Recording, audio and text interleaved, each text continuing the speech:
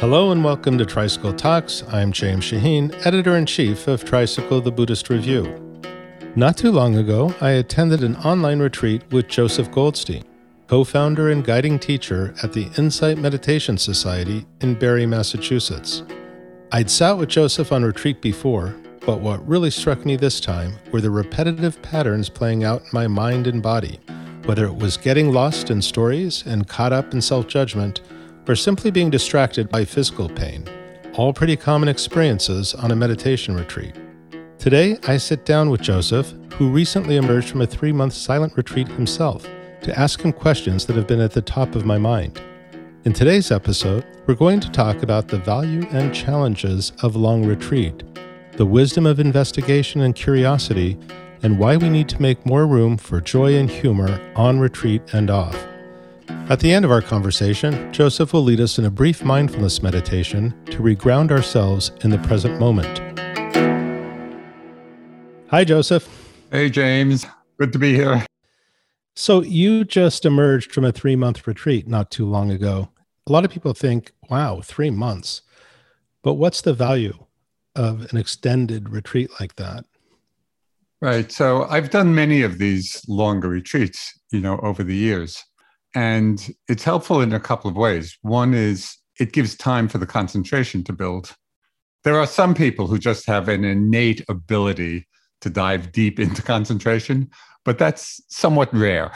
Right. So for most of us, it takes time from wherever we're starting to actually deepen the concentration. So a long retreat allows for that. And in addition to that, I found that by having a longer retreat, it takes a little bit of pressure off the mind. So instead of rushing to get someplace, because I know I just have a limited amount of time, right, the longer retreat, I find it just allows my mind to settle back in a more relaxed way and let the practice just unfold. Of course, not everybody has the opportunity to take a long retreat. And so to some extent, the same rhythm will happen within a shorter one. It just happens in a more obvious way in a longer retreat. One of the things I notice on longer retreats is that after a bit, I'm no longer leaning into, the next experience, as you often describe it. That sense of rushing has an opportunity to subside. And then you begin to realize I'm rushing all the time. And that's one of the values, one of the many values it's had for me. Yeah, I think that expresses it well. Yeah, because a lot of the practice, and this is something that may not be emphasized enough, is relaxing back into the moment.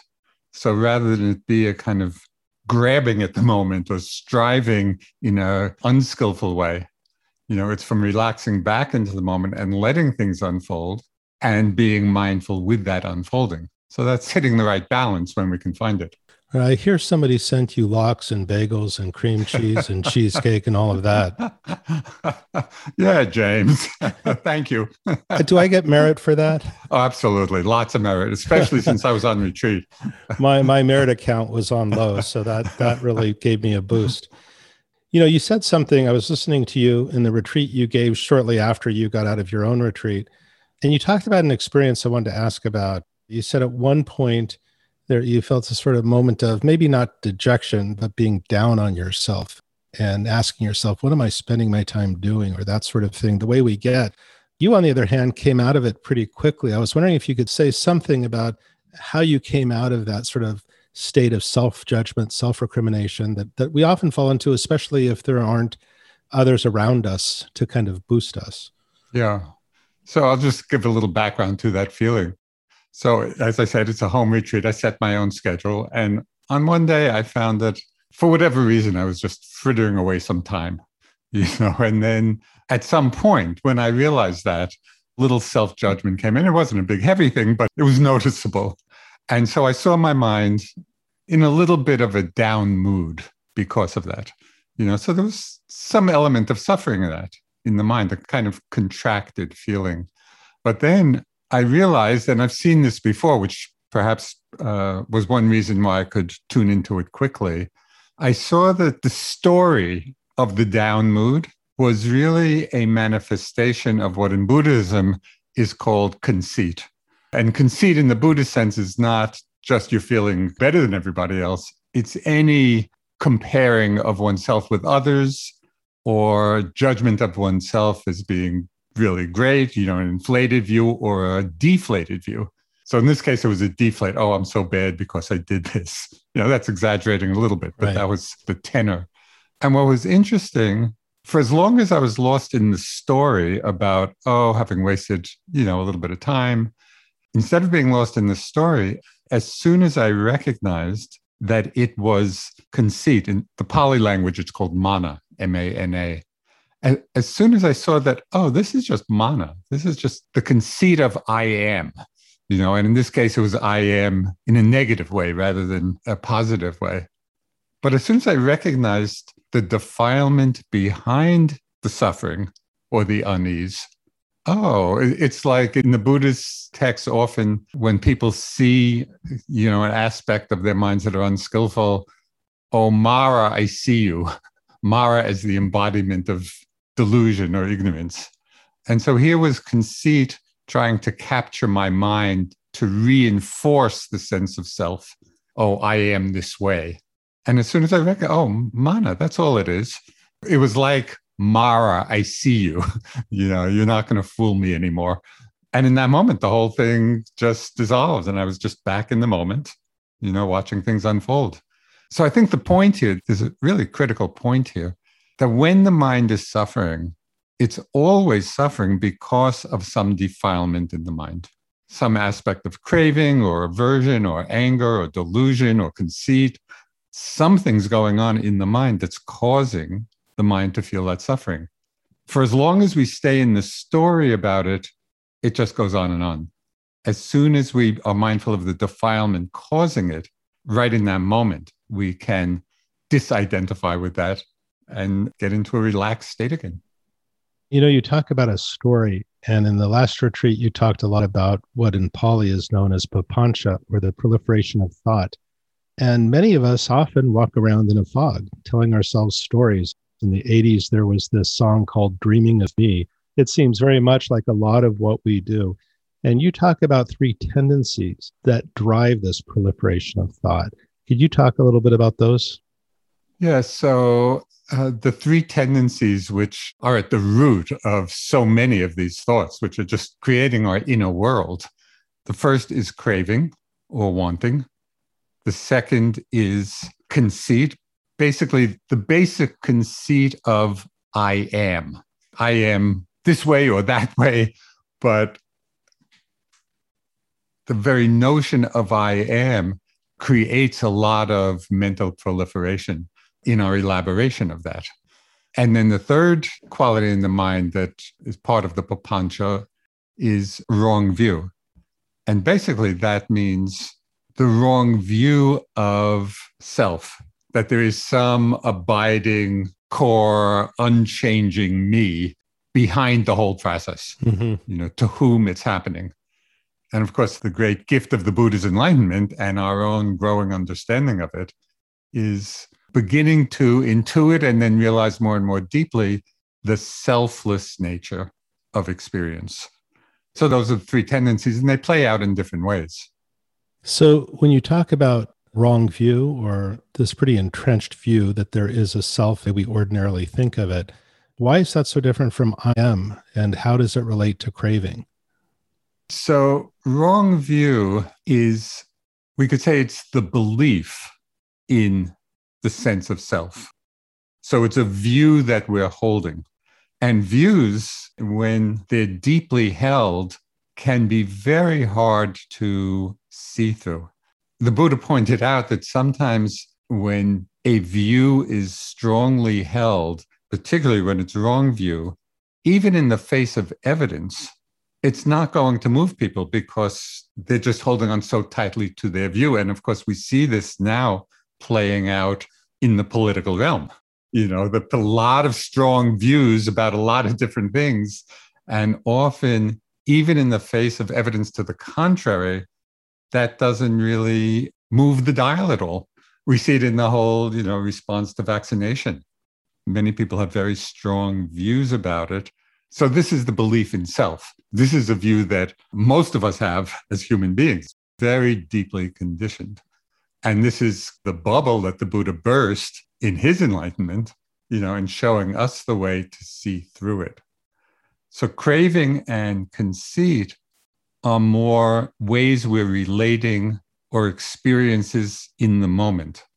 Are we relating to a particular experience with desire, with craving, with greed, with wanting? Or are we identifying with what's arising? Are we claiming, thoughts and feelings and the body? This is who I am. So in that moment of identification, it's a process that's happening in the moment, whereas wrong view is kind of the underlying belief. Just one more perhaps interesting point here is that at the first stage of awakening, enlightenment comes in stages. And so at the very first stage, wrong view is uprooted. It's like that's characteristic of the breakthrough at that first stage of enlightenment. So we have uprooted the view of self, but the tendency for craving and conceit, they're still there. They're not uprooted to later stages. But having uprooted wrong view, we can begin to see craving and conceit themselves as selfless. So even though they're operating because they're deeply habituated, they're like strong habits, but we begin to see them in a different way. Right. In this same retreat, I was listening to the talks again that you gave shortly after you came out of your 3-month retreat. You said something to the effect that we shrink from suffering, but love its causes. And I've been thinking about that. And so I took as an example, craving. And I remember once a Thai forest monk asked me, if I could snap my fingers just like that and you would be free of all craving, what would you say right now? And I hesitated. I wasn't able to imagine myself without wanting things, and that frightened me. And another thing I always remember, and I think I talked to you about this once, when I was a child, I noticed that adults did not have toys.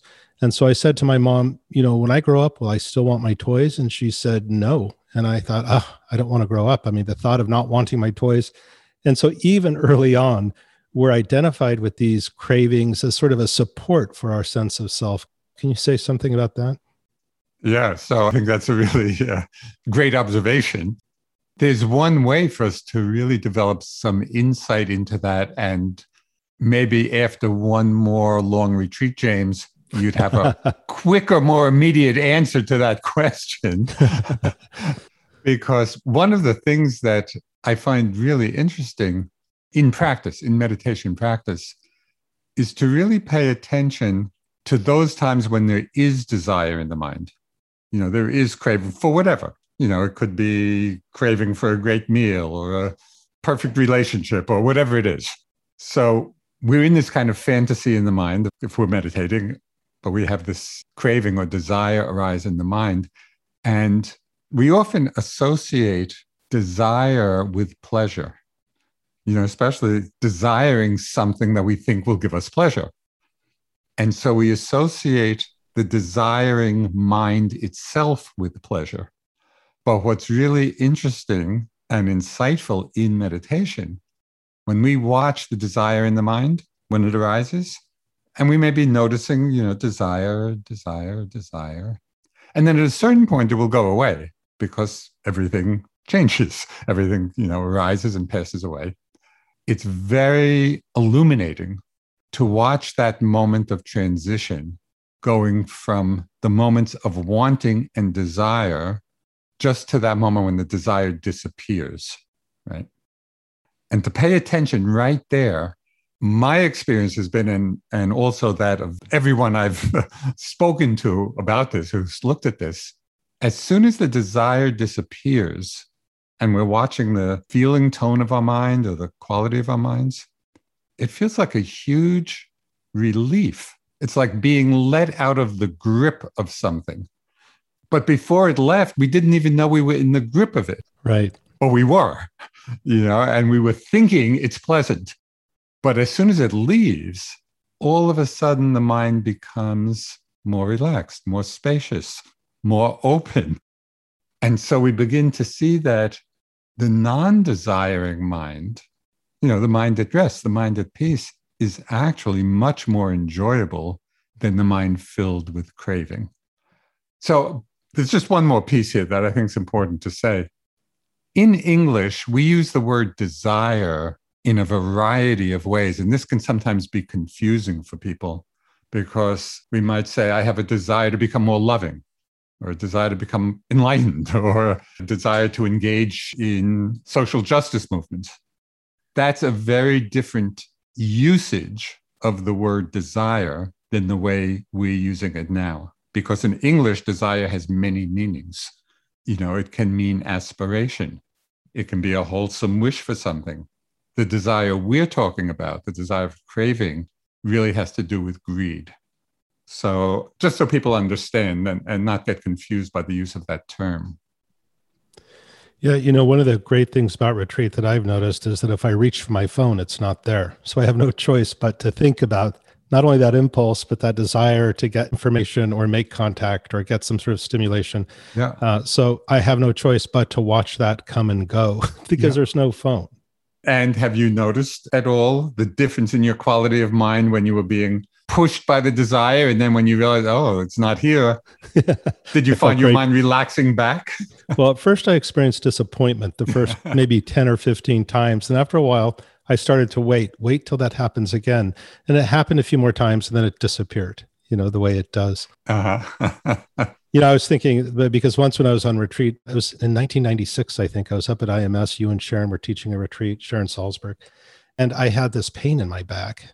And I tried to sit every which way to get rid of it, but nothing worked. So I decided to actually do the practice, actually follow the instructions and follow the pain. And it's solid, it's fixed, or no, it's not. It's fluid, it burns, and now it's sharp, and now it's dull. And I got so into it, and I got so interested in what was happening. And then it went away, and I was waiting for it to come back so I could learn more about it. So that's one of the interesting things about retreat. You're in the crucible, there's nowhere to go. Exactly. And sometimes if pain is strong but tolerable, it can actually be a good object to concentrate the mind, because the mind doesn't wander much. Right. Of course, sometimes it gets to a point where we don't have the capacity to be with it in a balanced way. And so at that point, then it's helpful to see if we can alleviate it in one way or another.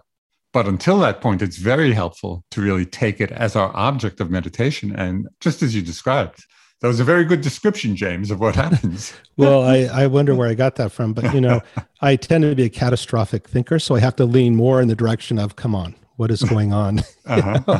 Yeah. My back is going to freeze. I'm going to fall over. I'm never going to walk again, So I have to be careful not to shift in my seat. Yeah. But I was thinking about papancha, or proliferation of thought, and we're sort of sometimes just imprisoned in this fog of thought. And we can reach a sort of point of exhaustion. And you quoted the poet Philip Larkin. You said, I'm tired of going around being me. Pretending to be me. Pretending to be me. Well, that's even better. And I thought, yeah, you hit a kind of low. And there's some pivot point at which you say, I'm less interested in these stories and indulging them than I am in knowing what's going on. All of a sudden, I'm more interested in being aware than indulging these fantasies, pleasant, unpleasant, neither nor. It's going on all the time. In the last retreat, you suggested seeding the mind with one of the 7 factors of enlightenment. And what kept coming up was investigation as so central. So Joseph, can you just say something briefly about the 7 factors of enlightenment? So this is one of the teachings of the Buddha, and it's really a very clear map or template of the qualities of mind that we need to develop for awakening, for enlightenment. And they're very specific and provide, in a way, a kind of map for our own development. So the first of them is mindfulness, which is really the foundation of all the others. And in a way, all the others will come out of the practice of mindfulness. And then there is investigation, which we've talked about, and effort or energy, rapture or joy, calm, concentration, and equanimity. Now, just one of the interesting things about this map is that of the 7, 3 are arousing, energetic qualities: investigation, effort, rapture, and 3 are tranquilizing factors: calm, concentration, and equanimity. So you can get a sense of the Buddha's understanding of the mind and how these 2 strands need to be in balance.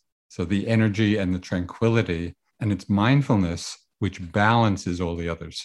So that's how they all fit together. Investigation is the wisdom factor of mind. And so all of the others are really in the support of developing wisdom. And for me, investigation, it's fueled by interest. So when my mind is suffering in one way or another, generally, my first reaction is just interest in wanting to understand, how is this happening? What's going on in my mind that is causing the suffering? So instead of it being a problem, it actually has piqued my interest. And so then we just begin to look, okay, am I holding on to something? Am I not accepting something? I think it's quite common for probably almost everybody who engages in a meditation practice at one point or another, just having a feeling of struggle. It's just not flowing smoothly for whatever reason. And so at one point when I found myself struggling, I became interested. What's going on here? Why is my mind struggling?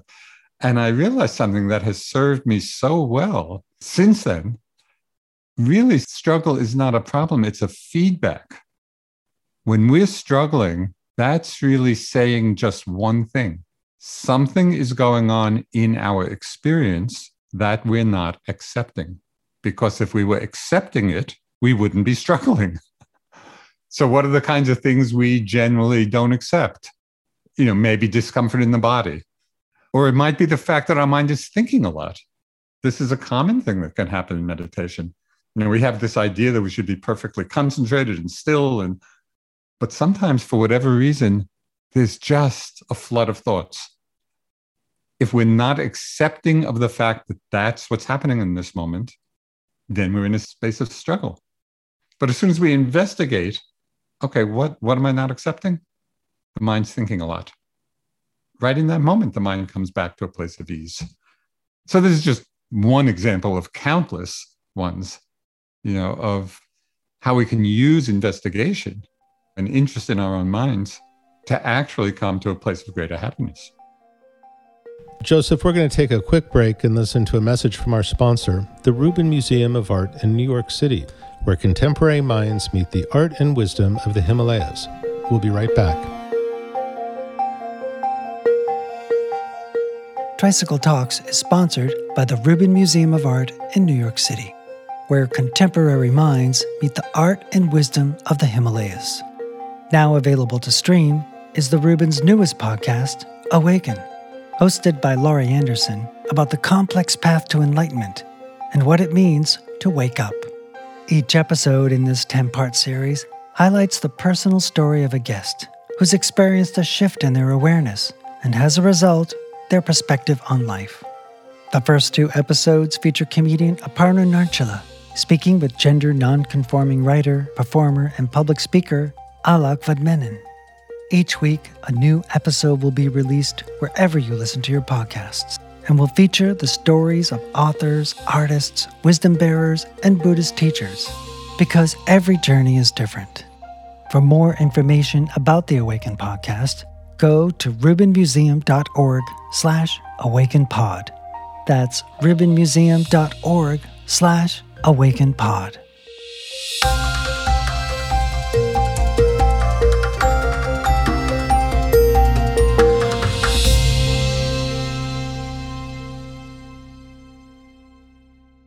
So, Joseph, once I was interviewing U Tejaniya, the Burmese monk, up at the forest refuge in Barre, Massachusetts.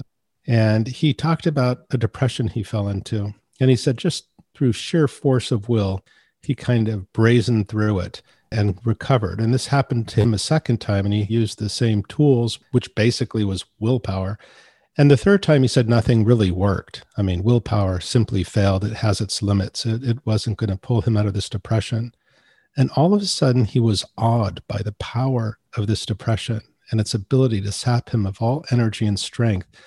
And he thought, wow, this is interesting. Yes. And as soon as it became interesting, he began to investigate it. And as in the 7 factors of enlightenment, investigation led to energy. Yes. And so it progressed. And he wasn't looking for the depression to lift any more than I was looking at that point for the back pain to cease. And yet it lifted because Yes. the power of investigating, the energy that followed, the rapture that follows that. Can you say something about interest and investigation creating energy? I think our usual way of thinking is that we need energy in order to make effort. But actually, it's just the opposite, that making the effort creates energy. So just as a very simple example, which most people I think will recognize, if we're feeling tired and just, lethargic, and then we make the effort to go out and exercise, the very making of the effort to exercise brings about energy. So investigation takes a kind of effort. It's obviously a more subtle effort than going out to exercise, but it means coming out of our habitual way of being with things when we're investigating. Something's going on, and then instead of simply being subsumed by it, we arouse the effort to investigate. And that very effort to investigate brings about energy. And so the whole system wakes up, becomes more alive. So I think that's really helpful for people to understand that we don't have to wait for the energy in order to make effort to investigate. That very effort will bring the energy. So the thing about curiosity is when someone is feeling very low, it seems to be one of the things that's actually lacking. If somebody is so down, like U Tejaniya was lucky, all of a sudden he noticed the power of this state. How does one generate the curiosity to investigate, to even want to know when that state isn't present? Well, it depends on the extent, because being low and low energy and then really, really low energy. So I'm just thinking, for example, for those people who may be suffering from really severe depression, where there's just that low energy and no interest. So it may be that other modalities are needed in addition to, or at that point beside meditation. So it's not to think that meditation is the panacea all the time for everyone. It depends really what the situation is. And sometimes other modalities can be helpful. But that's an extreme end of things. For people where they just experience what we might call just the normal range of up and down, highs and lows, and they're in a low state of feeling low energy. One of the triggers for me for heightening my interest, particularly with difficult experiences or difficult states, and low energy would be a good example of this. I sometimes think of it as practice for dying, because of course none of us know what our circumstances will actually be, but most likely we're not going to be full of energy, right? And most likely there may be some discomfort in the body, either mild or major.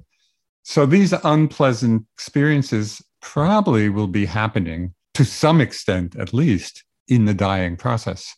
So if we have the aspiration to really die with as much clarity and awareness as possible, and reflecting on that, so that can be the motivation then for when we're in this low state, right, to take an interest in it.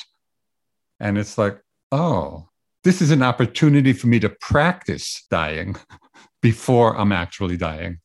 And for me, that really awakens that level of interest. If we change the attitude in some way towards the experience, that's enough. Just the change of attitude can bring about a quality of interest. For me, relating it to the practice for dying, that's one way that I do it. Right. You're making a distinction that I heard you make once before. A woman at a public event asked you about depression.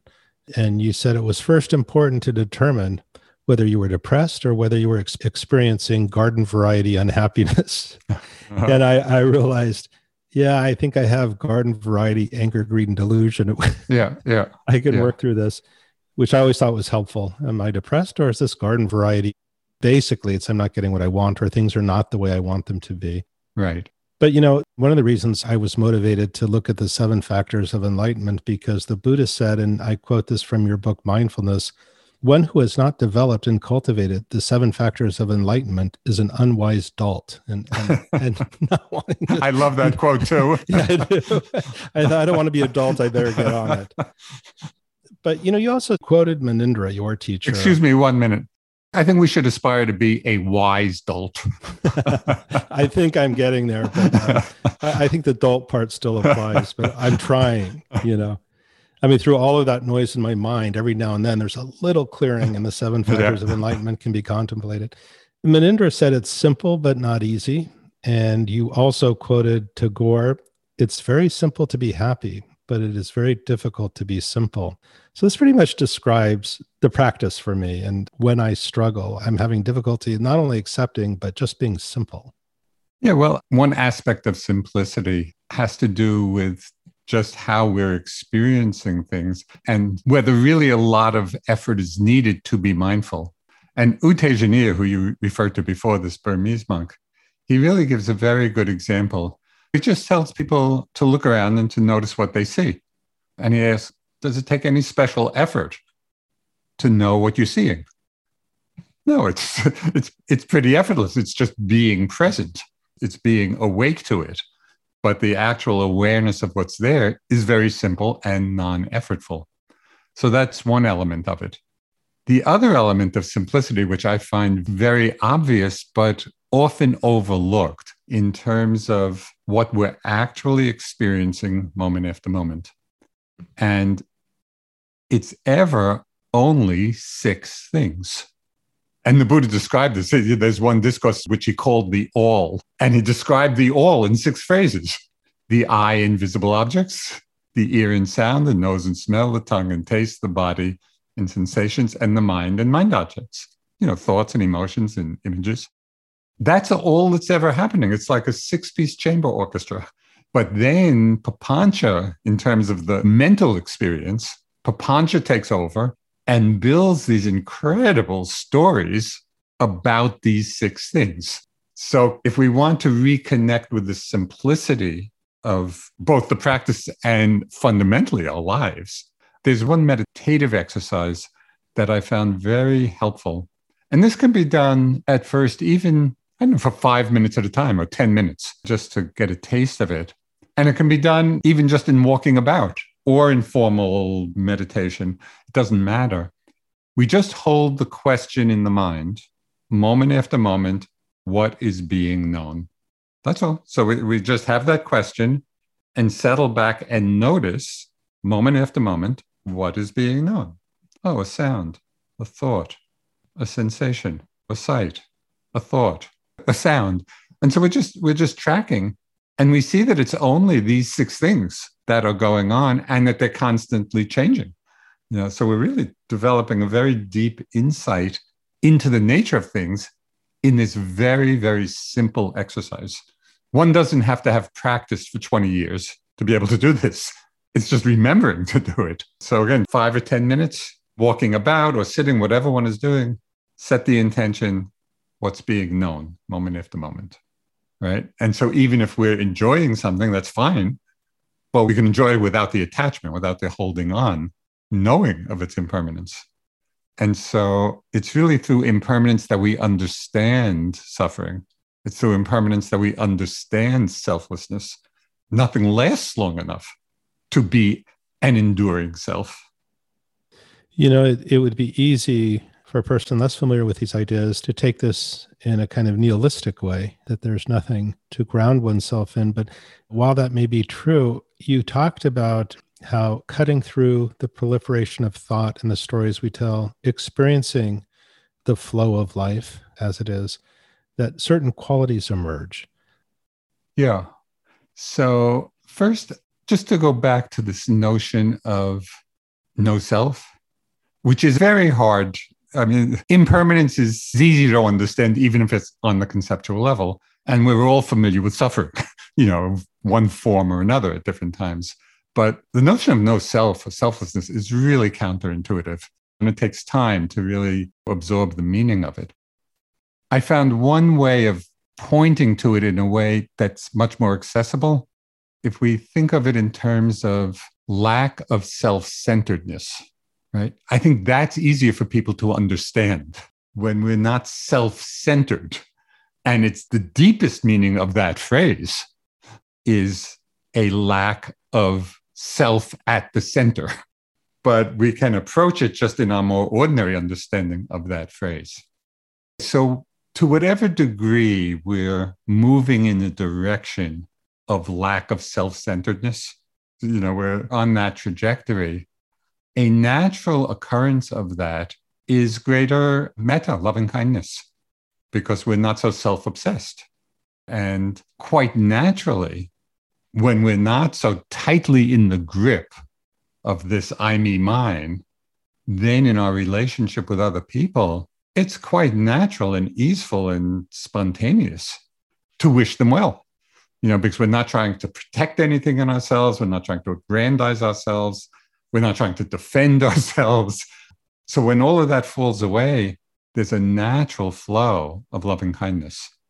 There's also, and this is just an extension of that, a much greater feeling of compassion when we come across suffering in the world. And there's a very great Tibetan meditation master of the last century, Dilgo Khyentse Rinpoche. He said something really beautiful about this. He said that when you realize the empty nature, empty here means empty of self. When you realize the empty nature of phenomena, the energy to bring about the good of others dawns uncontrived and effortless. So it's almost like compassion is the activity of emptiness of self. The mind that's free of that self-absorption, the expression of that mind is compassion, dawning, as Rinpoche said, uncontrived and effortless. It also brings about the quality of mudita, which is empathetic joy, just taking delight in the happiness of another, not for what we're getting, but because they are happy. This is, in one way, the beauty of our Dharma practice, that even though there are specific meditations to develop each of these states, just out of the practice of awareness, of mindfulness, these states will grow and manifest spontaneously and effortlessly because we are freeing ourselves to some extent from this self-centeredness. And it then brings about the last of those qualities, which is equanimity. It's much easier to stay in balance and responsive to situations. It doesn't mean indifference. It means responsive rather than being reactive, and that's two very different things. So that also comes about as the ego self begins to loosen its grip on our mind. For me, over all these years of practice, a sense of humor about my mind has been so helpful. And sometimes it's hard to access, but we can always come back to it, even if it's a little after the event, and just look at what the mind was doing. Right. It's almost a facet of interest.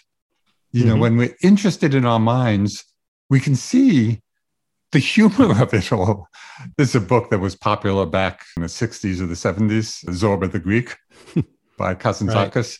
And there's one line in that book, I forget the character who says it, but the line is, self-knowledge is always bad news. And I think from a meditator's point of view, to understand that with a sense of humor, in that, yes, as we pay attention to our minds, we're going to see the whole show. We're going to see all the skillful things, and we're going to see those things that are not so skillful. But can we hold it lightly?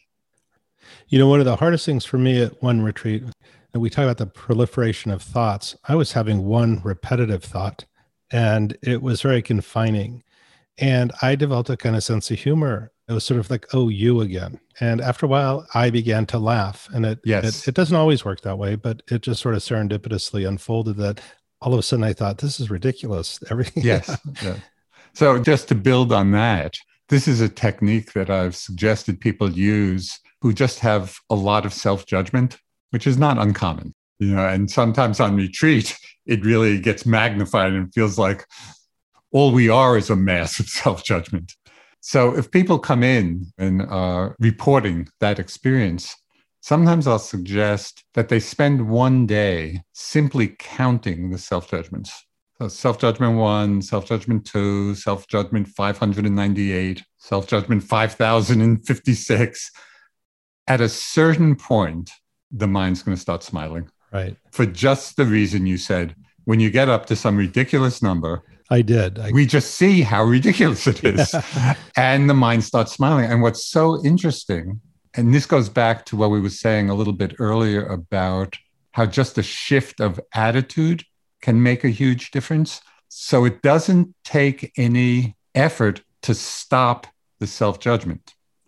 But as soon as we have a bit of a sense of humor about it, just that change of attitude removes the two causes for the self-judgment persisting.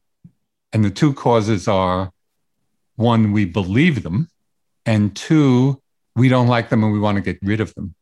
Both of those feed them. If we want to get rid of them, that strengthens them as much as believing them.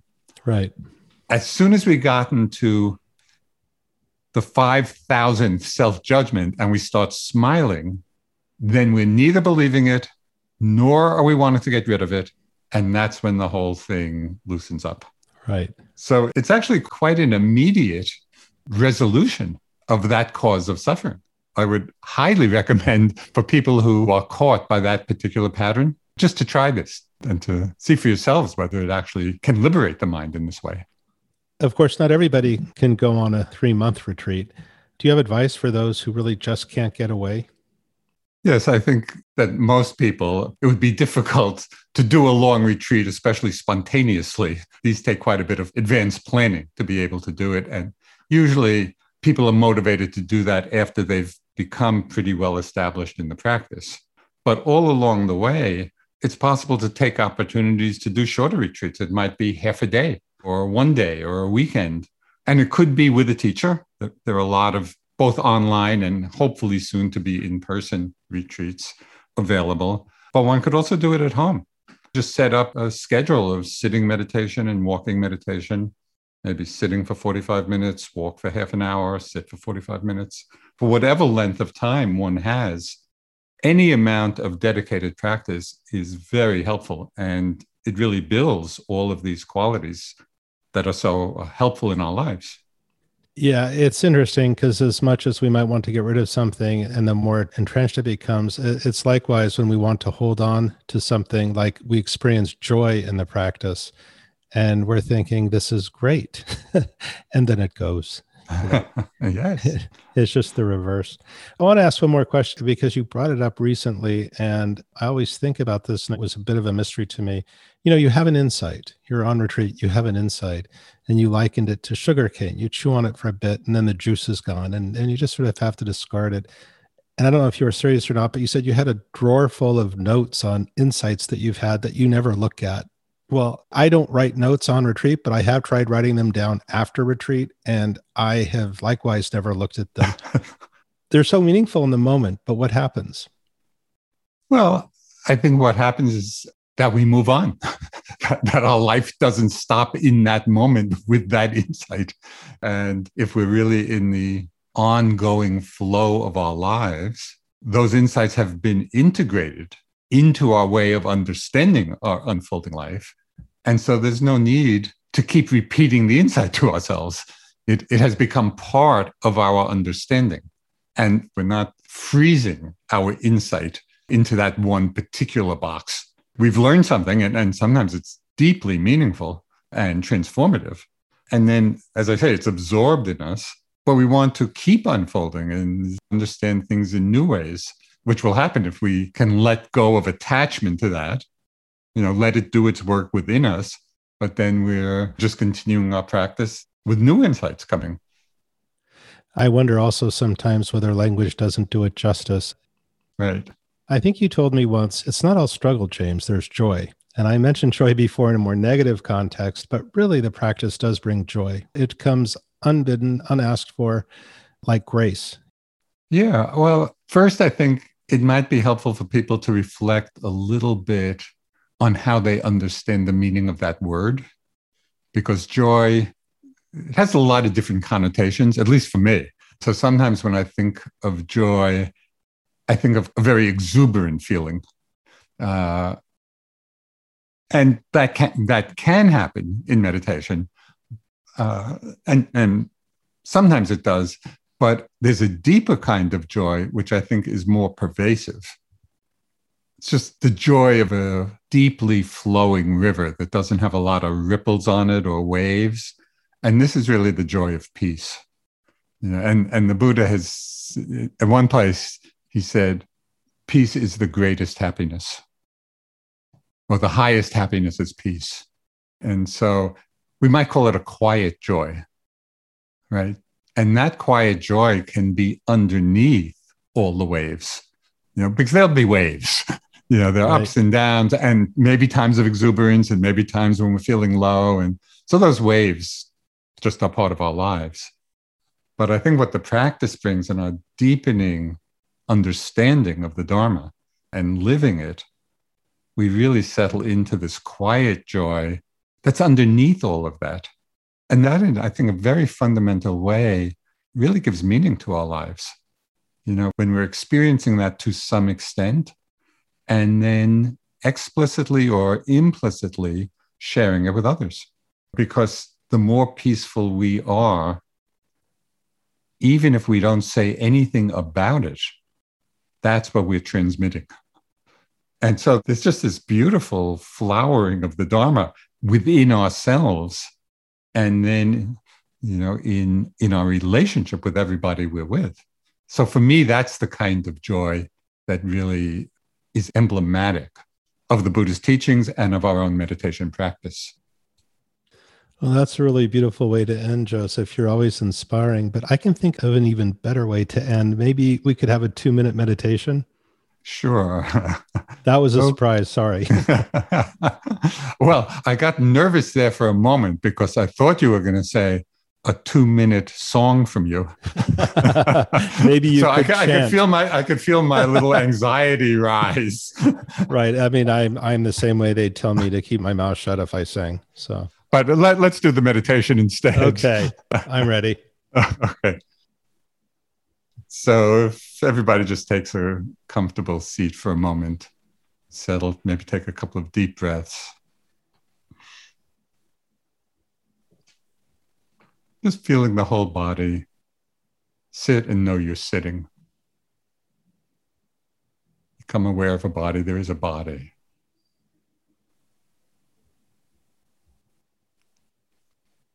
And within that framework of a whole body awareness,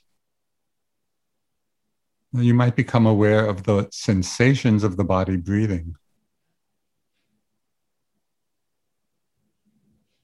What's being known as you breathe in? What's being known as you breathe out?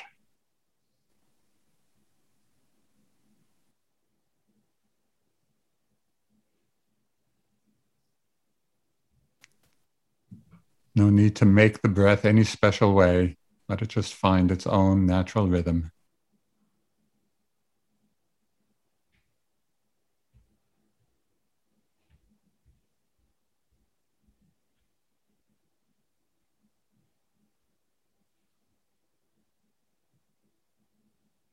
You might become aware of other bodily sensations. What's being known in the body?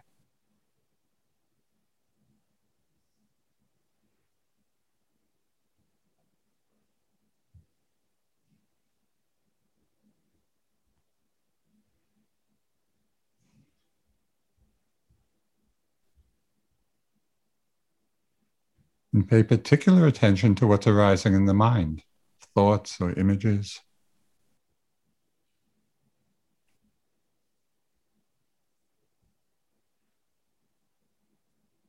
Simply noticing how thoughts arise and pass away. Images come and go.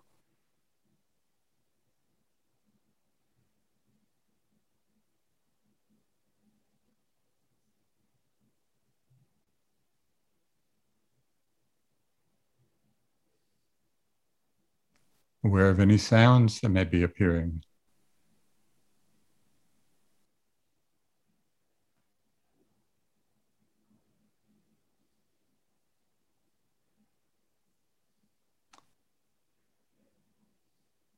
So a frame for the whole meditation practice might be these lines from an old Taoist poem. sitting quietly doing nothing. Spring comes and the grass grows by itself. Sitting quietly doing nothing, the body breathes, feels sensations, the mind thinks. It's all happening by itself. Can we sit quietly and simply be aware of whatever is being known moment after moment?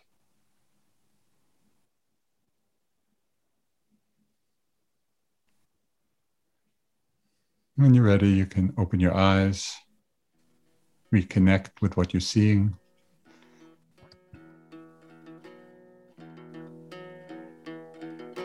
Thank you, Joseph. That was really great, and great talking to you as always. Yes, this was a pleasure, James. Thank you so much. You're welcome. Hope to see you soon. You've been listening to Joseph Goldstein here on Tricycle Talks. Tune into our next podcast at the end of this month when my co-host Sharon Salzberg and I interview Shannon Watts, a Buddhist activist and supermom fighting for safer gun laws in America. We'd love to hear your thoughts about the podcast. Write us at feedback@tricycle.org. Tricycle Talks is produced by Paul Ruest and Julia Hirsch with help from Amanda Lim Patton. I'm James Shaheen, Editor-in-Chief of Tricycle the Buddhist Review. Thanks for listening.